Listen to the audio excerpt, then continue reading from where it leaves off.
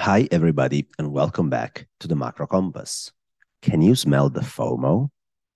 Last week, the fear of missing out became the prevalent market narrative again, and data seemed to further validate the soft landing narrative, and central bankers all of a sudden became data dependent. So markets are FOMO-ing like it's 2019 again.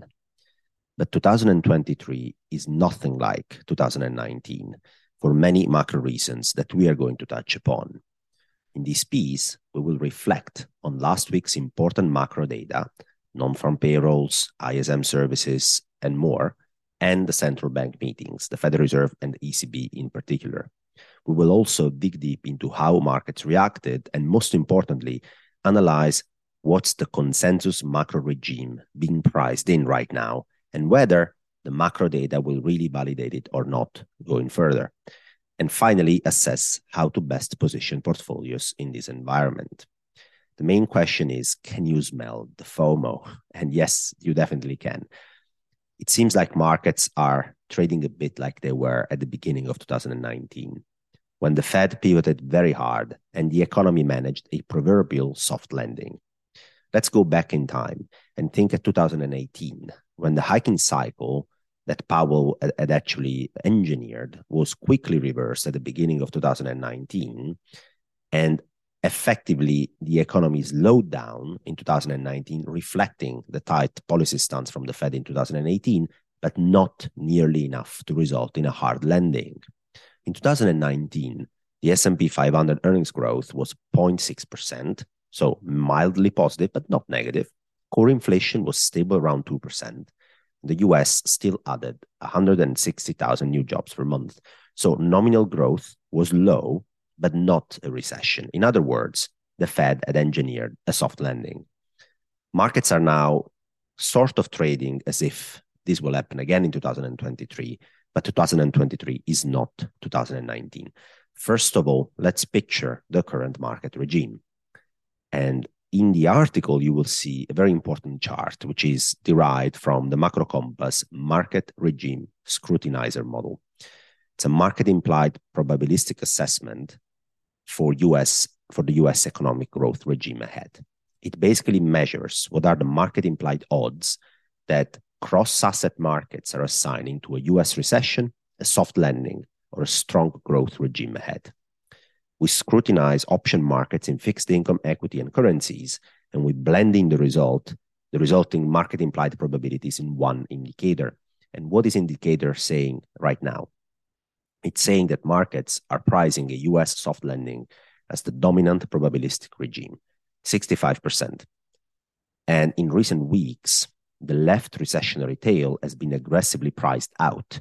So markets are now discounting only a 15% chance of a recession, while the chance of a strong growth regime ahead has been bumped up to 20%.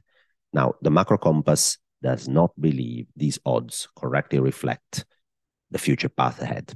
We assign roughly a 60% chance to a recession against market priced in 15% only.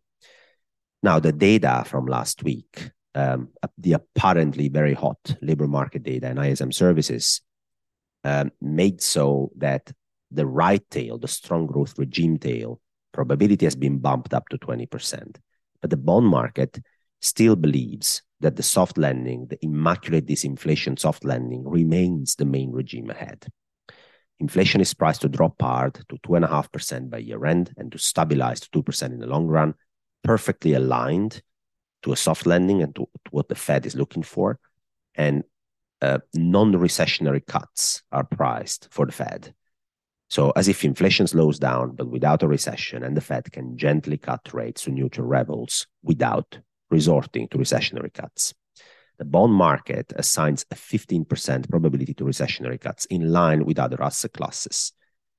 And again, it assumes a very high probability of a disinflationary soft landing at almost 60%. And this is important because the more this becomes the bond market assumed base case, a disinflationary immaculate soft landing, when that becomes the dominant market regime, it's all about selling insurance and getting paid for that, well, basically waiting for nothing to happen and for a Fed to be on a very predictable path.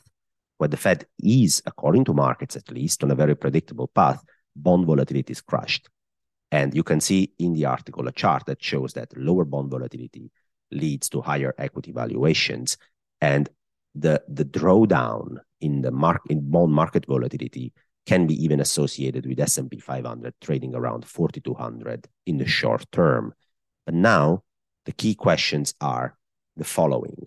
Once we understand what is the probabilistic dominant macro regime priced by markets, we need to ask ourselves, are macro data validating the soft landing base case priced in by cross-asset markets?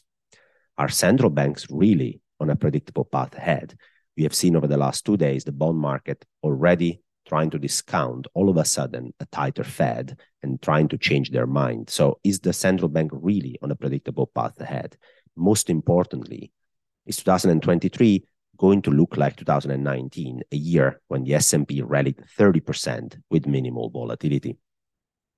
In this article, we will reflect much further on the important macro data from last week, ISM, non-farm payrolls, and more. We will have a deep look at the Federal Reserve meeting and the ECB meeting.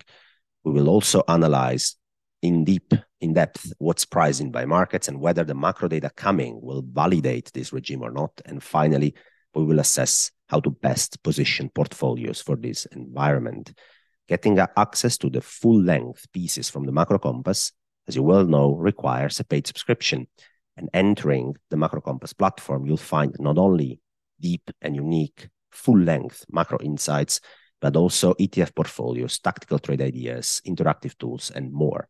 So if you want to join this vibrant community of hedge funds, macro investors from all over the world, you can check out which subscription tier suits you the most using the link at the end of the article or going on the macrocompass.com/subscribe.